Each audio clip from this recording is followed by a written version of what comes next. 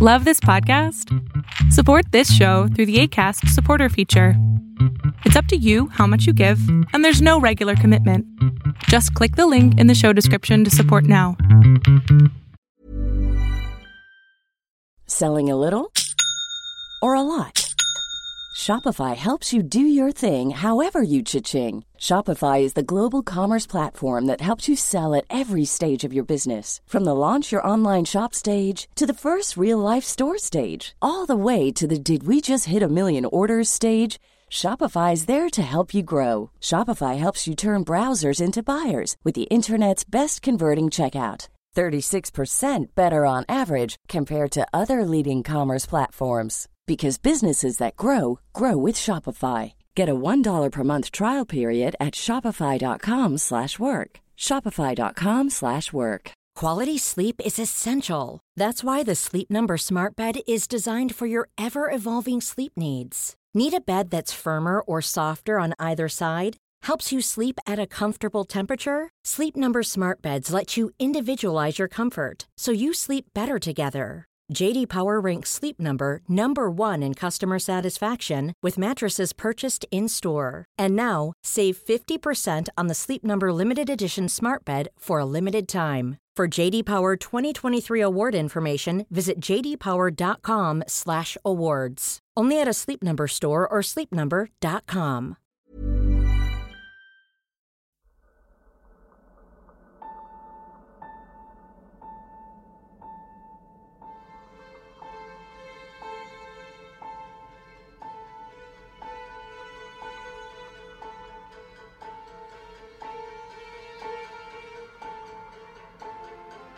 From the blackest corners of your mind, they call, pulling you deep into shadow, twisting your senses, keeping you from sleep. It's time to face your darkest fears. This is Tales to Terrify.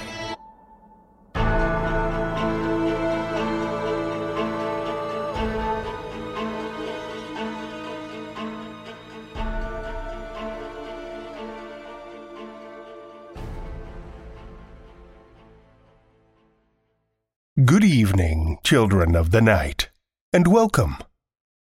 Well, our 500th episode is fast approaching, and let me tell you, you're in for a hell of a ride. And not just for one episode either. Let me whet your appetite. Get you looking forward to what's looming on the horizon while not giving too much away. We've lined up an exceptional 2-episode celebration spanning both 499 and 500. As it stands, the pair of shows will each be about twice as long as your regular weekly episode, and will feature some familiar names and special guests, both behind the mic and on the other side of the pen or computer keyboard. We're really excited to share this milestone with you, and I just couldn't keep it all in the bag any longer. But with so much going on behind the scenes to prepare, I don't really have a whole lot else to share with you tonight. So, rather than me ramble on trying to fill dead air, let's get right to our story. We have one longer tale for you this evening, which comes from Jude Reid.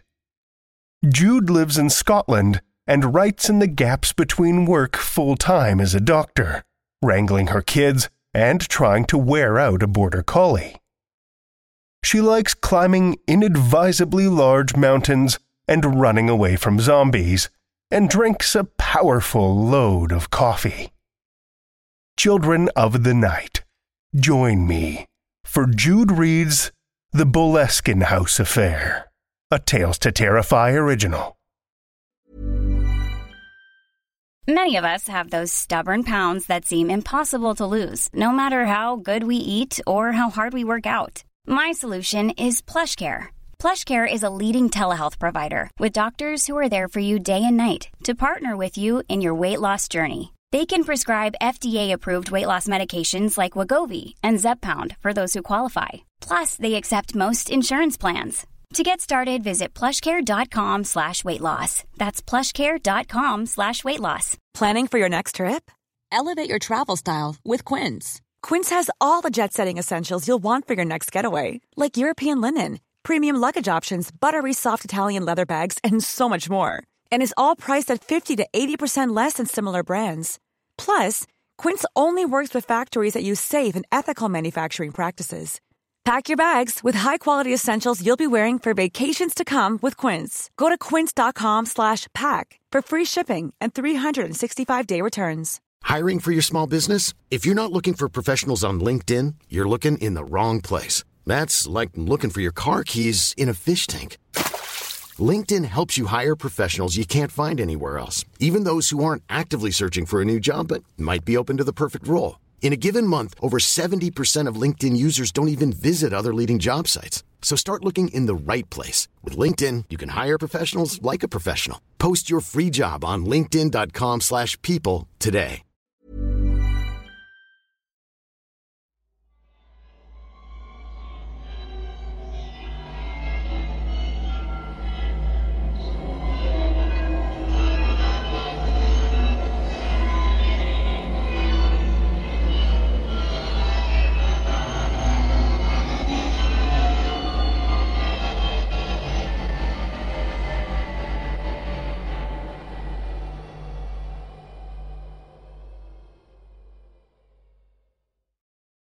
"This whole bloody thing's a waste of time," Jack said, as I rattled the little Albion to a stop outside Boleskine House. Not for the first time that day I wished that I had left Detective Constable Henderson and his miserable temper at home in Glasgow, but he had been doggedly insistent on accompanying me to Loch Ness. In a moment of weakness, I had capitulated in haste, and the journey had given me ample time to repent at leisure. "I didn't imagine it would be to your taste," I said. "In fact, I don't recall your name being on the invitation."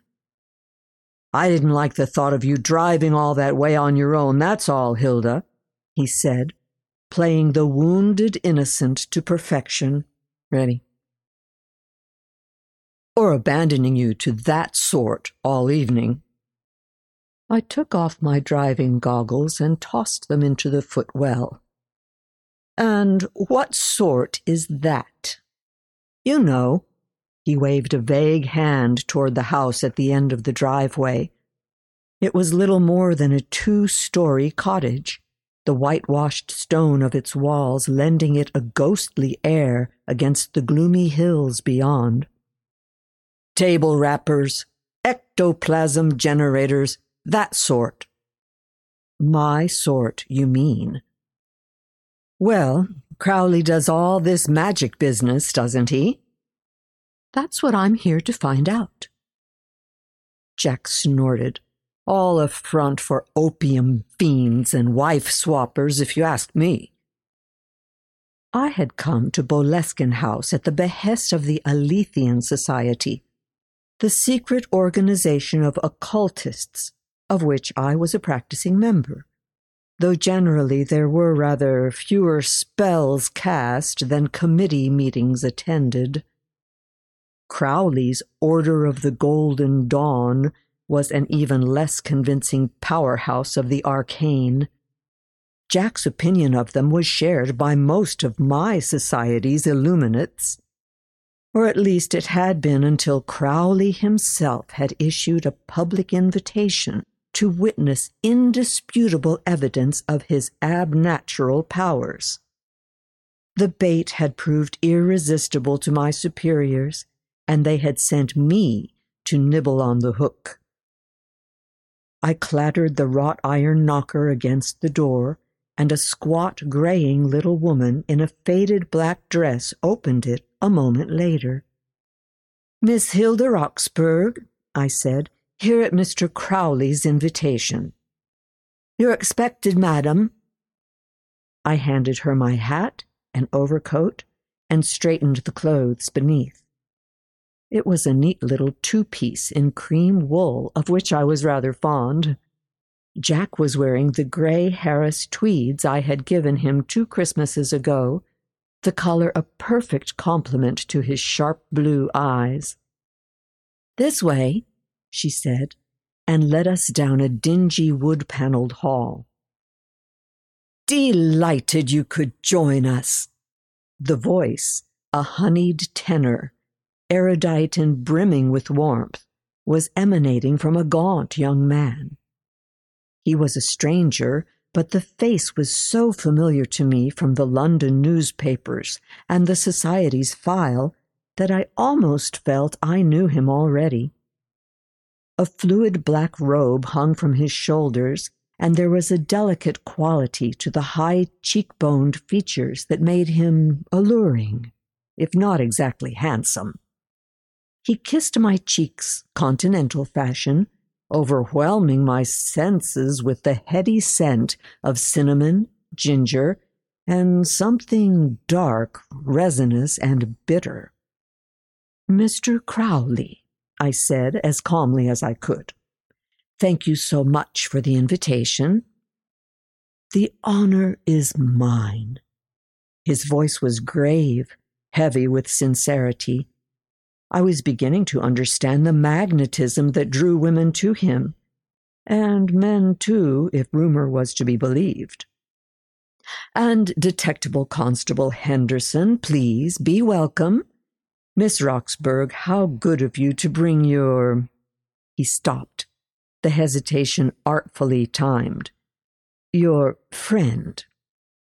I had rarely felt less friendly towards Jack, but I let the description pass without correction.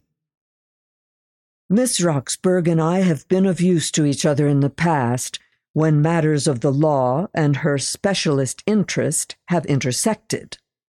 And other points of intersection, too, if rumor is to be believed," Crowley said, and I could feel Jack bristle at the insinuation. I stifled a laugh just as the loosely draped figure of a woman moved behind Crowley. He turned, his angular face lighting up at her approach. "And this is my Nui, my scarlet woman, my Lilith, my beloved Babylon." The newcomer, only barely out of her teens, was strikingly tall, with vivid red hair that fell in waves to her waist. Even more strikingly, she was entirely naked beneath her open black robe. Jack made a strangled, choking noise, and she smiled at the effect her attire, or rather, the lack of it, was having on him. "Nui," I said, "what a lovely name. Did you get it from a book?" The woman stepped closer to Crowley and accepted his proprietorial arm around her waist. The same bitter spice smell that radiated from Crowley was also emanating from a delicate china cup in her hand. "You must excuse us now," Crowley said. "The hour is late, and we must retreat into seclusion to allow the ritual preparations to be made. Mrs. Gillies will show you to the parlor." The parlor turned out to be a dimly lit room with wood paneling covering 3 walls, and a 7-foot-tall mural depicting Crowley in full wizardly attire, down to the wand and pointed hat, on the 4th. "Can't say I think much of the decor in here," Jack muttered, "or the perfume for that matter." "A bromelain oil," I said, "cinnamon, ginger, and myrrh. Improves magical potency, allegedly." "A waste of perfectly good mulling spices is what it is." There were 3 other people there ahead of us. I recognized the plain middle-aged lady as Edith Bland, who I had met once in London and who wrote books for children under her maiden name. Beside her was a spindly, anxious-looking youth of around 20, and a ginger-haired man a little older than me. "Louis Spence," the older man said, in the clipped sing-song accent of the Northeast. "Editor at the Scotsman, here to see if there's anything of interest to the reading public." He half rose, shook Jack's hand, and ignored me entirely. "I heard Crowley welcoming you in the hall. A policeman, is it? Here to make sure we all behave ourselves?" His lips stretched into a tight, bloodless smile. "Mrs. Bland'll be glad you've brought your lady friend." As it happens, Jack's here as my guest, not the other way around. The thin young man bounded from his chair and offered a spidery hand to us both. "The name's Alvin Langdon Coburn." He was an American, draped in a crumpled linen lounge suit that badly needed ironing, but what really drew the eye was the device hanging around his neck. It resembled nothing more than a bulky pair of binoculars, with a leather-bound cylinder affixed to the top. Noticing my interest, Coburn positively beamed. "My vortoscope," he said. "It's my own creation, a camera fitted with a series of prismatic lenses designed to capture frequencies of light not visible to the human eye." "Alvin's here to take snaps of the ghosties," Spence drawled. "Vortographs," Coburn corrected. "I'm hoping for a picture of whatever Mr. Crowley manages to summon up." "The Abramelin rite summons the caster's guardian angel," I said, and glanced around my companions. Mrs. Bland's face was a perfect reflection of her name, while Coburn was nodding so vigorously I thought his neck might snap under the strain. Jack snorted. "And you're here to report on angels for your newspaper, are you, Mr. Spence?" "I'm not a believer, if that's what you're asking," the newspaperman said. "But as in all things, I see the merit of keeping an open mind. And if there are ghosts to be found, Boleskine would be the place to find them." "Absolutely." Mrs. Bland had pulled a ball of yarn and a pair of knitting needles from her portmanteau. "The house was built on the foundations of a medieval church. It burned to the ground in the 16th century, with every parishioner inside. They say the dead walk here." Her mouth quirked up into a smile as she paused, though her fingers never stopped moving. "There's even a rumor about a local wizard." "No wonder Mr. Crawley was so keen to acquire it," Coburn said. "Though he's spent precious little time here lately," said Spence. "Some nasty business a few years ago with the staff." Mrs. Bland nodded. "The groundskeeper, a Presbyterian, I believe, got himself blind drunk and beat his wife half to death. When he recovered, he swore on his sainted mother's grave that a demon had taken possession of him.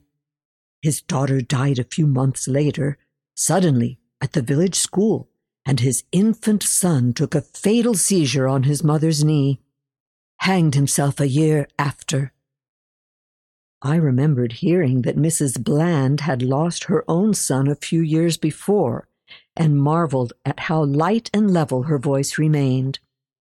My 2 daughters had been packed safely off to London to join their paternal grandmother for Eid al-Fitr. The relative inconvenience of the journey by far outweighed in their eyes by the prospect of another round of presents and sweetmeats so soon after Christmas. The talk of children reminded me of how badly I missed them. "A bad business," Mrs. Bland concluded. The faintest rustle of bombazine drew my attention to the doorway, where Crowley's housekeeper was standing motionless. Her eyes were focused on a distant point on the other side of the parlor wall, and then the moment passed, and her air of bustling animation returned. "I'm to take you to the dining room now. I'll attend to you first, then see to the master." They won't be joining us then? Coburn said, his face falling. Not until later. It can't be the whole Abramelin ritual, can it? Coburn said, once we were at the dining room table. It's said to take a full 6 months of fasting and spiritual cleansing. I heard rumors he attempted it before, I said, careful to keep my voice light, before his last trip to London. Probably doesn't take as long the second time around, Jack said, a quirk at the corner of his mouth.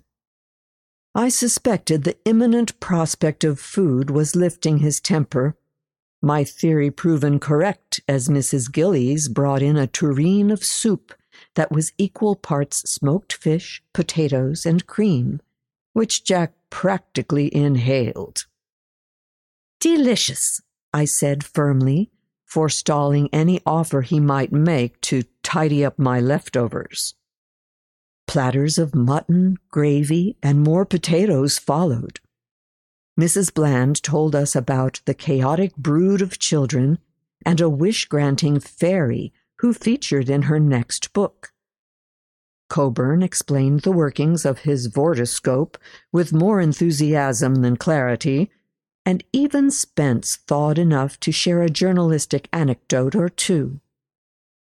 It was once the plates had been cleared and we were enjoying a glass of port, with Spence's suggestion that the ladies might like to retire to the drawing room and allow the gentlemen to smoke, treated with the contempt it deserved, that I saw a robed figure move across the open doorway, the candlelight catching on a flash of red beneath the hood. I thought she was supposed to be in pre-ritual seclusion, Jack murmured into my ear. Perhaps she popped out for a pre-ritual walk, I said. Or a pre-ritual drink, by the looks of it. True enough, Nui was walking with an ungainly motion that was at odds with the grace she had evidenced before. A moment later we heard her climbing to the first floor, her shoes rapping smartly on the wooden stairs. I suppose it'll be time for the performance soon, I said, and almost immediately there was the crash of breaking china from over our heads, and a yelp from Mrs. Gillies. I'll go, I said, and hurried upstairs to see the housekeeper bending over an upturned tray and a broken cup outside a closed door. Beg pardon, Miss Roxburgh, she said. I was just clearing away Miss Nui's tea things and I dropped the tray. Clumsy of me. Crowley's bedroom door flew open to reveal the magician, naked except for a loosely tied linen loincloth, his face pale and eyes wide. "Ritual seclusion!" he bellowed, then slammed the door hard enough to make the crockery jump again. I choked down a laugh. "Let me help you with that," I said, and despite her protests, accompanied her to the kitchen, where we disposed of the ruined cup and placed the rest of the dishes in the Belfast sink. "Are there other staff here?" I asked her, as we returned to the dining room. "No, miss," she said. "Used to be, but Mr. Crowley prefers his privacy." "And what do you think of all this ritual business?" Her expression shut like a slammed door. "His business and none of mine." "No ghosts, just a broken cup," I said, resuming my place at the table, while Mrs. Gillies took up a watchful position just inside the door. Our host's eventual arrival was heralded by the creaking of the stairs, and he emerged fully enrobed in layers of black silk drapery, a beaten silver circlet around his brow, and a twisted blackthorn staff in one hand. "That's a better look than the pointy hat, though not by much," Jack whispered. "It wouldn't suit you." Crowley tapped his staff on the wooden floor. "The hour is at hand," he said. "I think you're still one short," Spence said. Crowley glanced at Mrs. Gillies, who shrugged.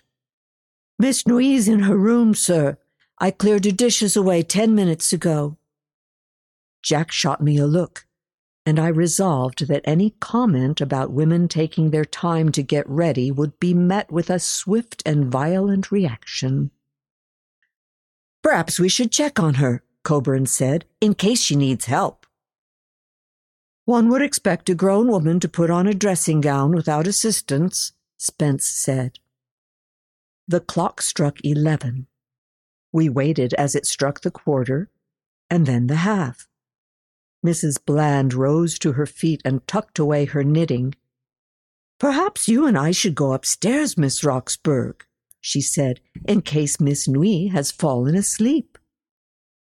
There was something in her voice that sent a shudder down my spine, goose over grave.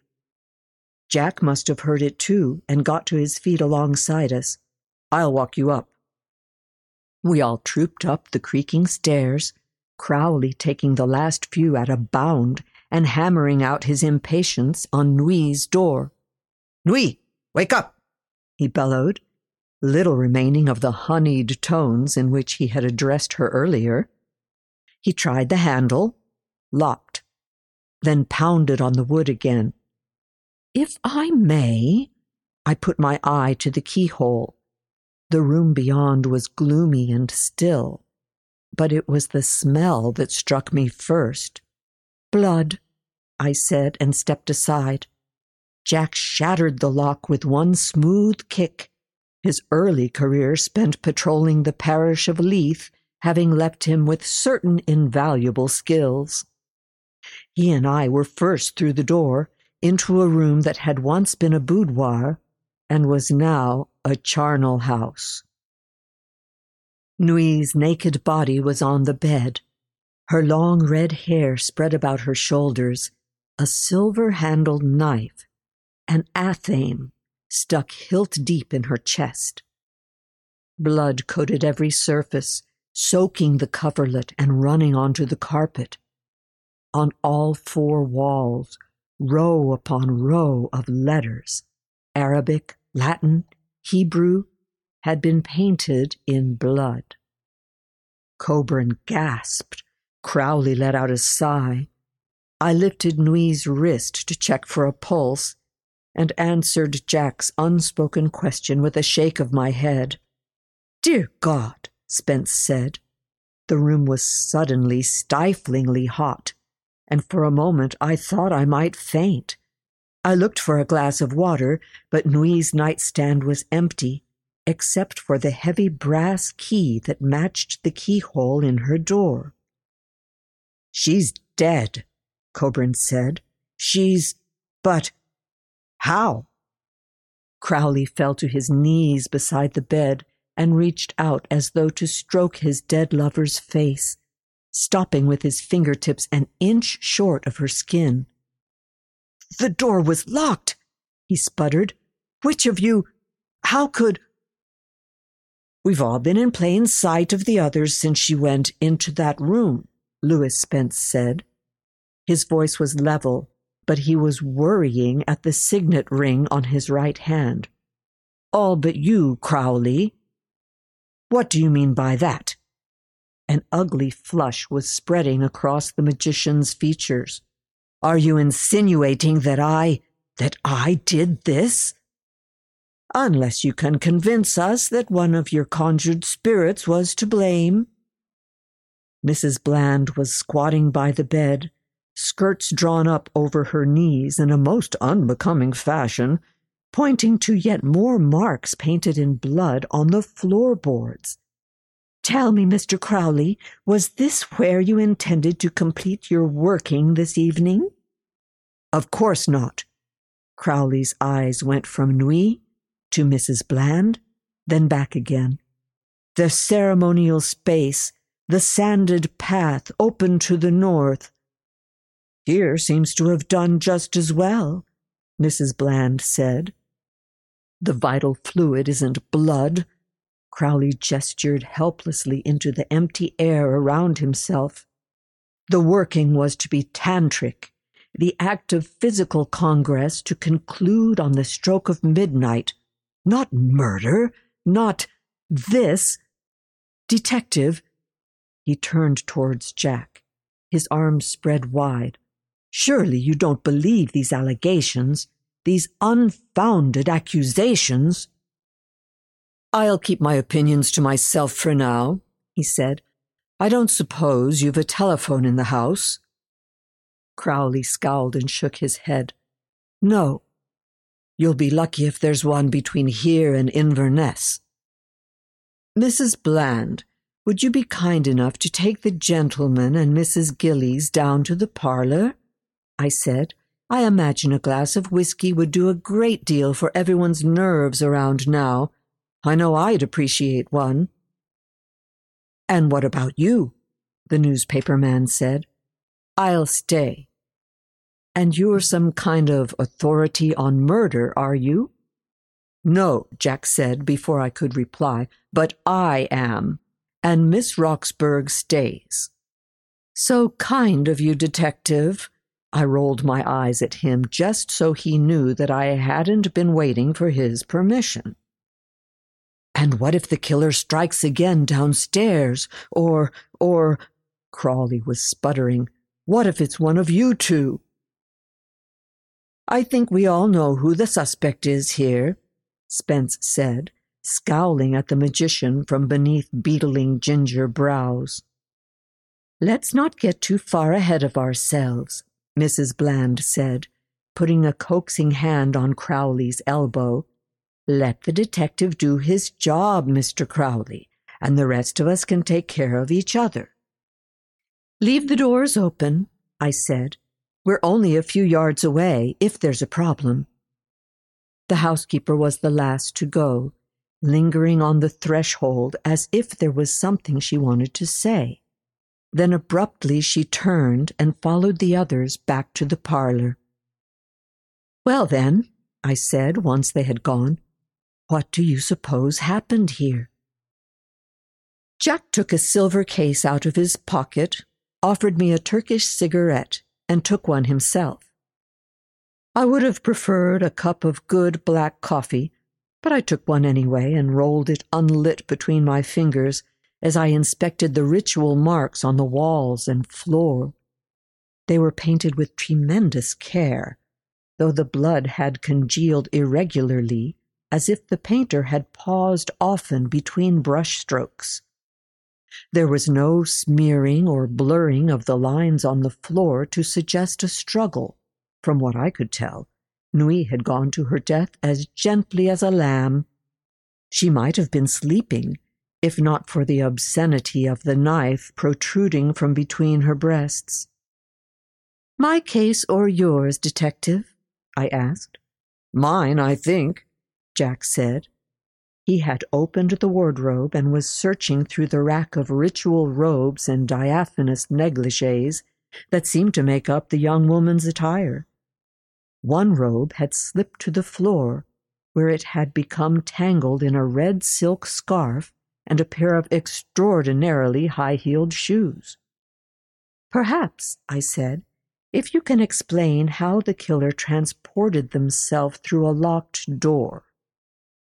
We spent a few minutes fruitlessly wrapping the wood paneling and checking the back of the wardrobe and fireplace for hidden panels. The window frame was so narrow that only the most slender assassin might have slipped through, and even then, the window was painted shut.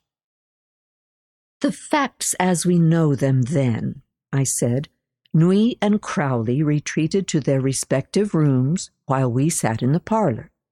Nui left, then returned to her room just after dinner. After dinner, we found her dead. Jack took a long draw of his cigarette. Mrs. Gillies left the room a moment after Nui returned. We heard her drop the tray just outside the door. There's no way she could have committed murder and prepared the ritual in such scant time, I said. She would have had seconds at most. And even if she had somehow painted the ritual markings in advance, Surely Nui would have screamed or struggled when she saw them. You were with Mrs. Gillies until the pair of you returned to the dining room, and I was with the others. All except for Crowley. It's not looking good for him, is it? Still doesn't explain the locked door. I suppose he might have had another key. It's easy enough to search the house for one. Jack shook his head. But it doesn't make sense. Why invite all these people here to witness you murdering your mistress? All the scandalous reputation in the world won't do you any good in Peterhead Prison. Perhaps he thought the rite would work. His guardian angel. Limitless power. No, the man's a loathsome specimen, but I don't think he's a murderer. Not her murderer, anyway. Poor girl. I looked at the body on the bed. The memory of how she had been in life was fading, like a watercolor washed away by rain. It couldn't have been any of the others. We've been with them the whole time. Jack passed his cigarette from hand to hand. I watched the blue-gray smoke drift up to the ceiling. Someone else in the house we didn't know about? But then how would they have got up the stairs without us noticing? Jack looked thoughtful. When we came into the room, everyone went straight to the bed, didn't they? I nodded. Mrs. Gillies came through the door just after you, yes? But she hung back while the rest all ran forward. She was standing with her back to the dressing table, which is where we found the key, and assumed it had been there all along. But what if she had it in her apron and replaced it on the dresser while we were distracted? It still doesn't explain how she had the time. I stopped, the memory of Nui returning to her room suddenly sharp in my mind's eye. Jack, when we saw Nui heading upstairs, the light was poor, but you said you thought she looked drunk. What if she wasn't drunk? What if the reason she was walking so unsteadily was her shoes? It took a moment for realization to dawn. Of course, her shoes. I think I'd like a word with Mrs. Gillies about now. Yes, and so would I. He cut me off with an air of triumph. You conceded the case was mine, Hilda. Not a whiff of the supernatural to any of it. There's an arrest to be made, and I'll thank you to let me do the talking. He stormed ahead, leaving me to scurry after, pausing only to gather up the crumpled clothing from bottom of Nui's wardrobe and curse him for the ungrateful swine that he was. In the parlor, Crowley was sitting with his head in his hands in the wing chair by the fireplace. Mrs. Bland opposite him, like Madame Defarge, and the two other men flanking the window with an uneasy air. Mrs. Gillies was tidying the drinks cabinet by the door in an incongruous act of domesticity. I closed the door behind us and poured a glass of whiskey for myself. Jack cleared his throat. Mrs. Gillies, I arrest you on a charge of murder. Crowley's head snapped up. Mrs. Gillies, that's impossible. Impossible. I watched the drab little housekeeper intently. She hadn't moved, but there was a sense of tension in the way she held herself, like the haunches of a cat ready to spring. You murdered Nui in her room and locked the door behind you as you left, Jack continued. There was no key in the room when we broke inside, not until you replaced it on the bedside table. And that's the sum total of your theory, Spence said. You're not telling me that Nui walked into a room covered in sigils drawn in blood, lay down and let Mrs. Gillies put a butcher knife in her chest, are you? Of course not, because there was no time for Mrs. Gillies to commit murder between Nui entering the room and Mrs. Gillies leaving it. It was her ghost, Coburn said, leaping to his feet. "An unquiet spirit, bidding us follow to the scene of her murder. Mrs. Gillies saw the spirit and dropped the tray in fear." "The answer, I'm afraid, is rather more prosaic." Jack glanced at me. "Miss Roxburgh, would you care to fill in the details?" "I thought this was your case." I took a sullen sip of my whiskey. He shrugged. "You enjoy this part far more than I do." "If you insist." I gulped down the smoky fire in my glass. "Nui was dead before dinner, that much is true. But it was not her ghost we saw. Mrs. Gillies drugged Nui's tea, hiding the bitterness of laudanum beneath the abramelin oil. Then, while we ate, Mrs. Gillies slipped into the room, copied the abramelin ritual from Crowley's notes, and murdered her unconscious victim before leaving the body behind a locked door. Her plan relied on the fact that Nui and Crowley were both to remain undisturbed until the rite, and besides, we were all busy eating. After dinner, we saw Nui return to her room and assumed she had left some time before. But what we saw was merely what we expected to see in poor light. A tall woman in a black robe, with the hood pulled low, the merest flash of red visible beneath. Her ungraceful movement resulted from these painfully high-heeled shoes.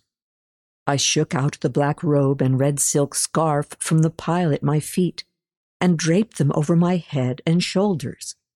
It was not Nui who we saw.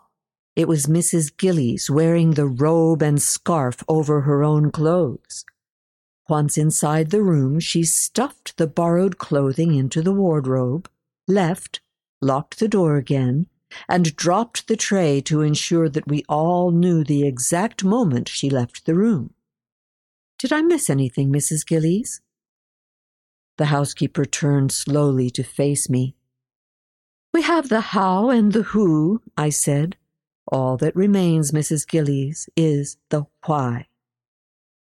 I think I can help with that. Mrs. Bland raised her head from her knitting. Earlier we spoke of the tragedy of the groundskeeper and his family, the one that convinced Crowley and his admirers that he really had unleashed something terrible in Boleskine. He was a good man, my Donald, the housekeeper said. They said it was the drink, but he never touched a drop in his life till that Dell there came. It was evil that got into him, pure and simple. Her eyes met mine, defiant and angry. My man, my bairns, he took what was mine, and now I've taken what's his in return. The little deception with the key and the costume, I suppose, was to imply Crowley was the only one who could have committed the murder, Mrs. Bland said, turning his reputation as a magician against him. Poor Nui seems to have paid a heavy price for your revenge, Spence said. She was as much to blame as he was, swanning about half-naked. Degenerates and sinners, all of them. Mrs. Gillies turned to me, eyes blazing with rage and defiance. And now I'll get the jail and he'll walk free. Is that what you think? I imagine so, I said. If you plead insanity, I imagine a good lawyer will spare you the gallows. I've no fear of that. There's nothing waiting for me on the other side that's worse than what I've endured in this life. The clock struck midnight. Look, Coburn said. He was pointing to the ceiling, and when I looked up, I felt something wet drop onto my brow. Wiping by reflex, my hand came away slick with blood, just as a second droplet fell directly into my open eye. Damnation! Half blind, I wiped at it, trying to blink the warm liquid free. Jack cursed. I heard Spence gasp, and when my vision cleared, blood was running in fat rivulets from the ceiling, pouring down the walls and through the plaster work. The room, the whole house, was rapidly filling with the scent of a bromelain oil and the acrid tang of smoke. "It worked," Mrs. Gillies whispered in disbelief, and then again in triumph. "It worked!" A block of plaster the size of a millstone crashed from the ceiling to the ground, adding an impenetrable cloud of plaster dust and filth to the already foggy atmosphere. Jack cursed, and somewhere to my left I heard running feet. "Stop her!" Jack shouted, but it was impossible to see, impossible to act until the dust had cleared and I was staring stupidly at the empty doorway. "She's made a run for it." Jack drew his revolver and followed her into the hall. "She's heading up the stairs." "Oh dear," Mrs. Bland said, brushing plaster fragments from her lap. "This isn't good at all now, is it?" "I don't think so, no." "Hilda, for God's sake, hurry up." I sprinted after him, taking the stairs 2 at a time to the upper landing, which was filling with thick black smoke. The door to Nui's room was open, amber-red light spilling out from inside it. Mrs. Gillies had her back to the wall opposite the stairhead, and Jack had his service revolver aimed squarely at her head. "Back you come, Mrs. Gillies," he said, raising his voice over the crackle of the flames. "I don't think I will," she shouted back, and a black shadow moved across the open threshold of the bedroom. It was Nui, or rather it was something that wore her form, but could no longer be mistaken for the dead woman. Flames writhed around its feet as it stepped forward, trailing plumes of oily black smoke. Blood was pouring from its eyes, from its mouth, and from the gaping wound on its chest. Jack drew in a sharp breath, and my heart leapt in a peculiar mixture of panic and glee as I joined him at the stairhead. "Jack?" His head snapped round, his voice sharp and urgent. "What is it?" "Detective Henderson, I believe this is my case." "For God's sake, Hilda!" He gritted his teeth and drew a slow breath. "Fine. It's your case. So what the hell's going on?" I forced myself to look at the thing, those dreadful bleeding eyes, the lips stretching wide, the suggestion of many rows of needle-like teeth beneath. "The result of the Abramelin rite," I said. "It conjures the guardian of the caster's soul, or more likely, whatever is close by and listening at the right time." "A total success for Mrs. Gillies, then." Crowley shoved past us, heading directly toward the thing in a skirl of black robe with Coburn close on his heels. He stopped short of the thing and drew himself up to his full height, every inch the ceremonial magician exerting his will against the forces of hell. "By Avos I do conjure and abjure thee. By the pillar and arch I do command thee to leave this place." Coburn, holding his vortiscope out like a shield, crept forward, the shutter clattering over and over again as it captured the hellish scene. I had to admire the fellow's courage in the face of what must have been his first true exposure to supernatural forces. The thing in Nui's skin took a step closer to Crowley and traced a hand down its white breast until it reached the hilt of the dagger. It pulled the knife out, then stuck a finger into the wound and licked it clear with a long forked tongue.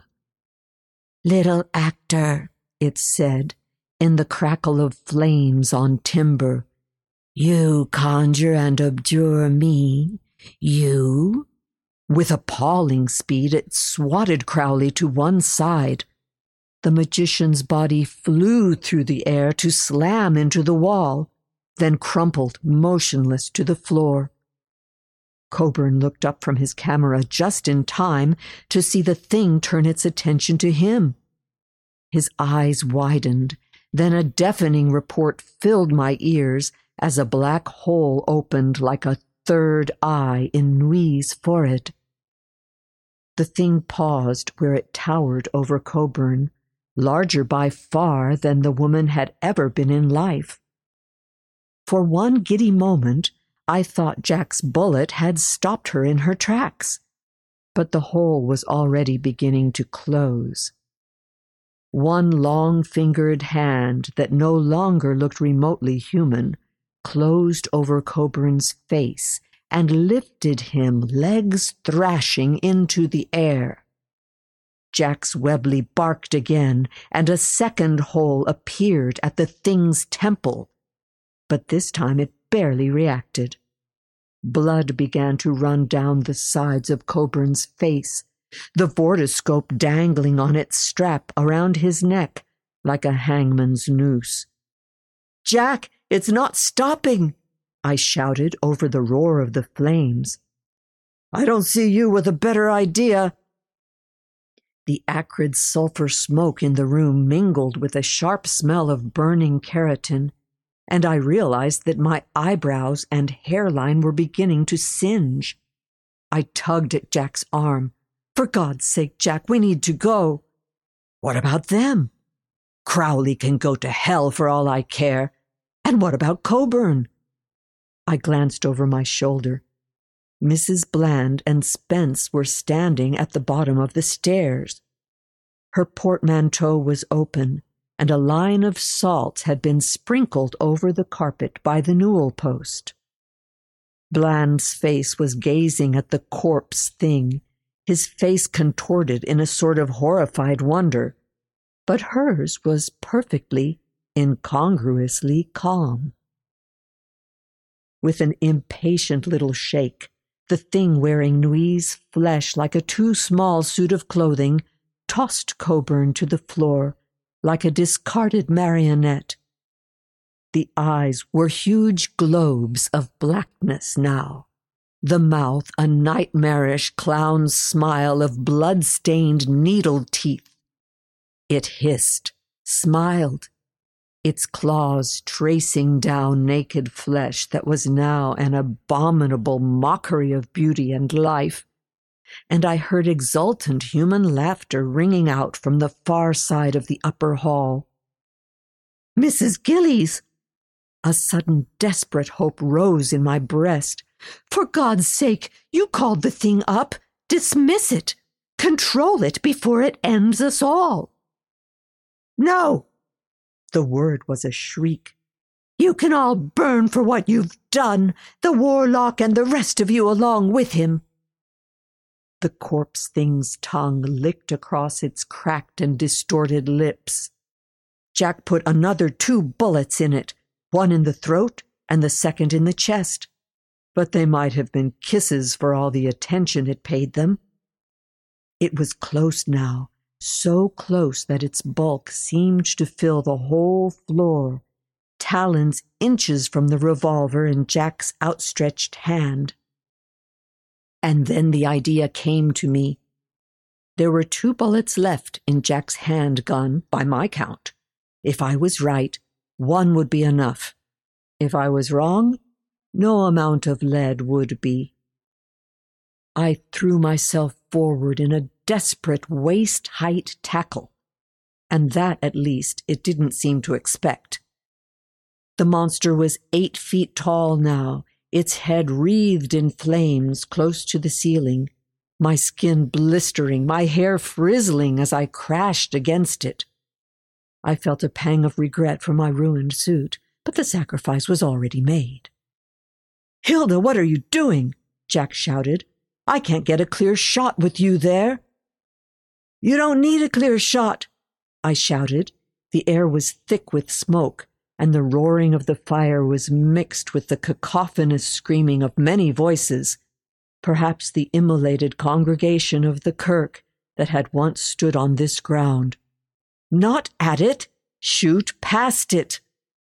A hand locked around my throat, lifting me from the ground and sealing my windpipe. By reflex, I tried to draw breath, and the failure brought a sense of panic that was almost overwhelming.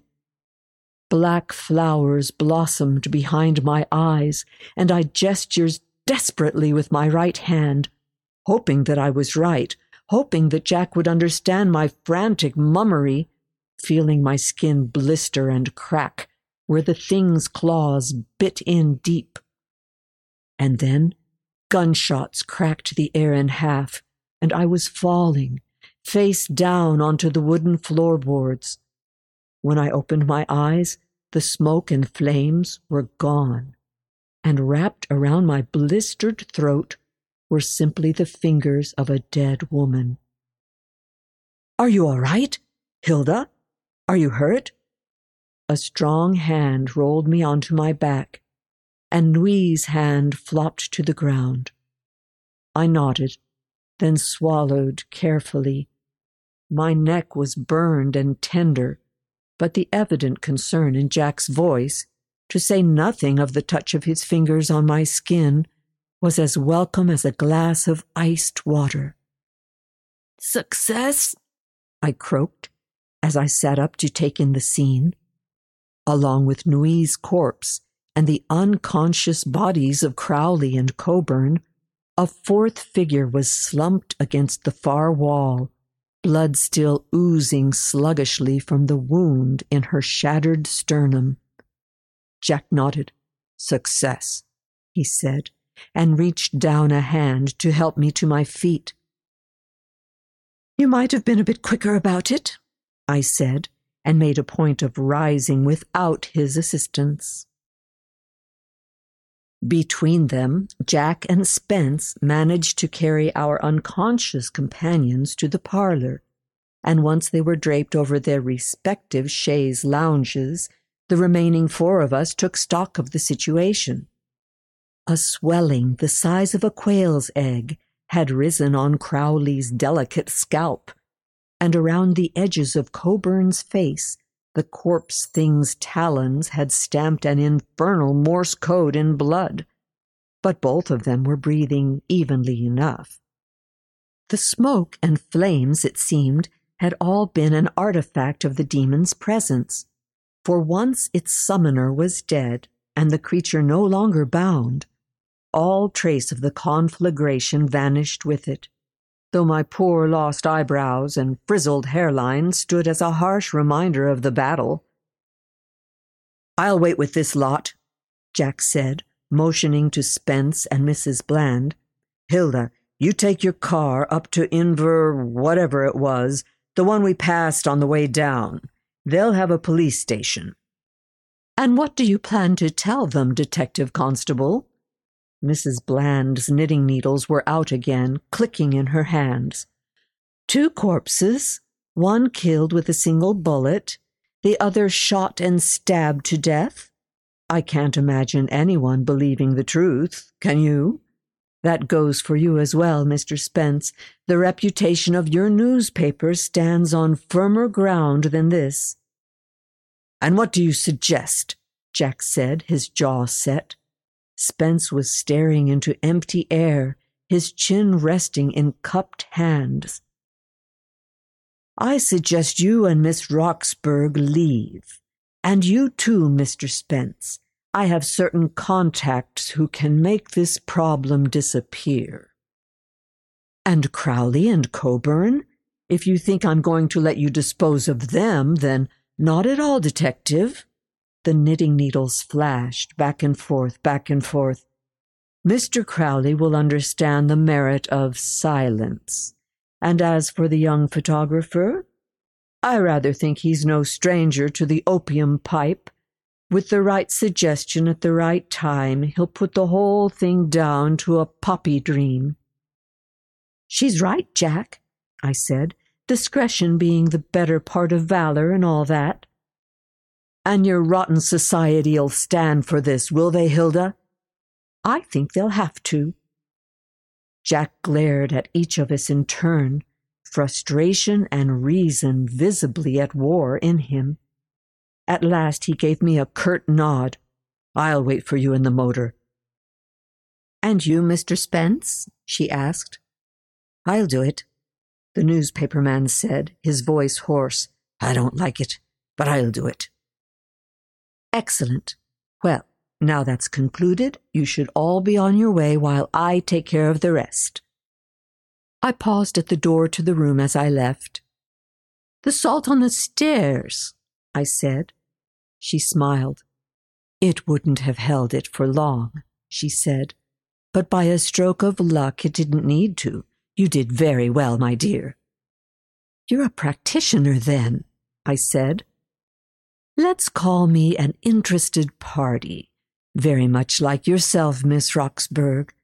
The higher echelons of the society received information that someone at Boleskine had potential.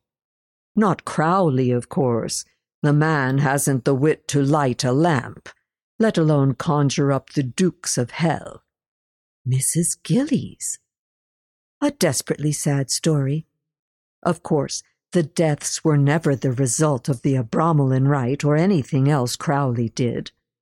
The story suited the reputation he was trying to build, so he no doubt fanned those particular flames, but it was just the usual culprits: poverty, drink, and disease.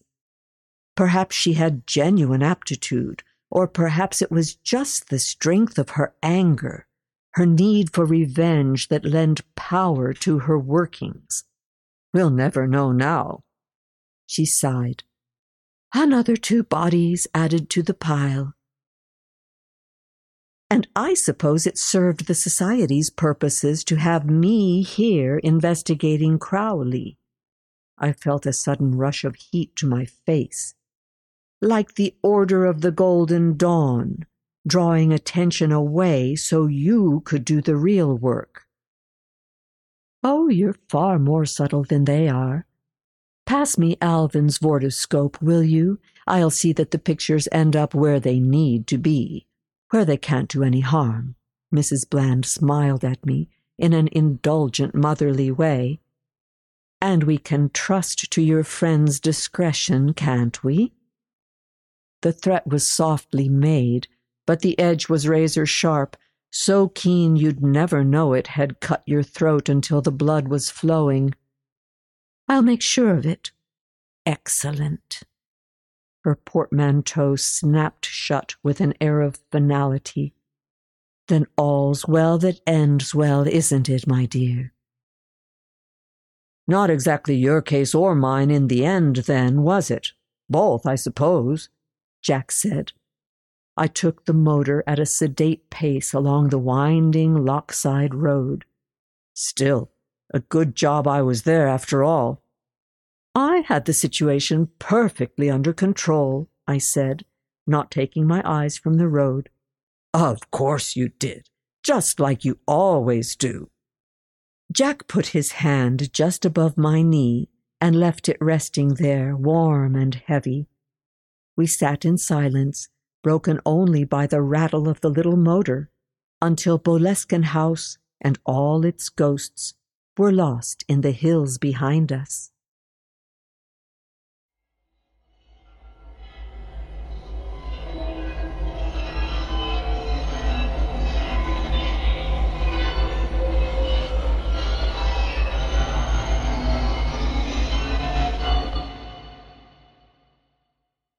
That was Jude Reid's The Boleskine House Affair, as read by Maureen McLean. Maureen McLean is an Austin musician plucking the bass with acoustic bands, the Therapy Sisters, and a proper cup of coffee.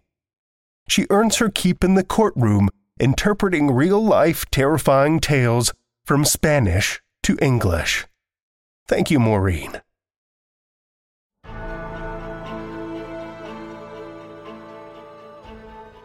Well, children of the night, the hour is late, and we've run out of tales to tell.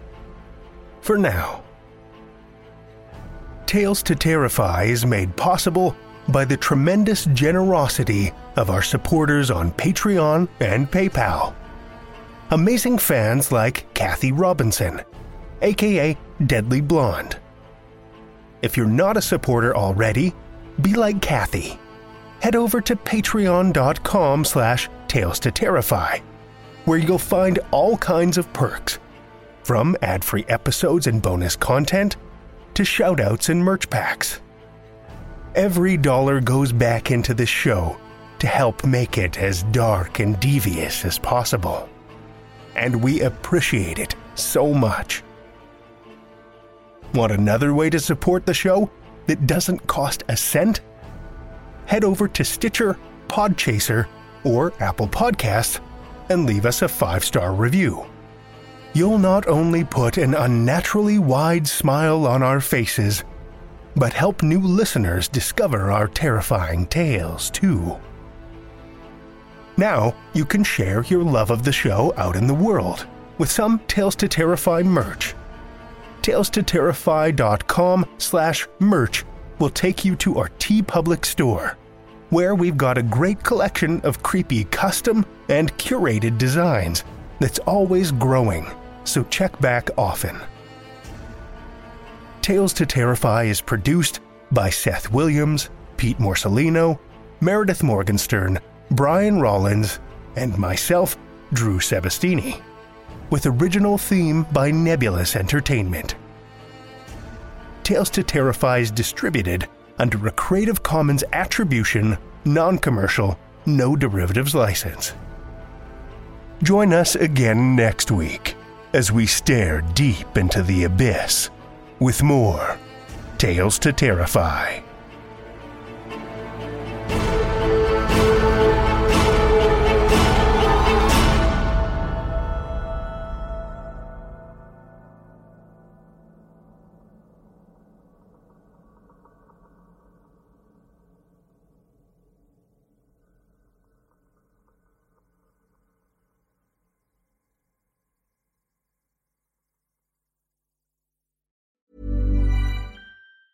Planning for your next trip? Elevate your travel style with Quince. Quince has all the jet-setting essentials you'll want for your next getaway, like European linen, premium luggage options, buttery soft Italian leather bags, and so much more. And is all priced at 50 to 80% less than similar brands. Plus, Quince only works with factories that use safe and ethical manufacturing practices. Pack your bags with high-quality essentials you'll be wearing for vacations to come with Quince. Go to quince.com/pack for free shipping and 365-day returns.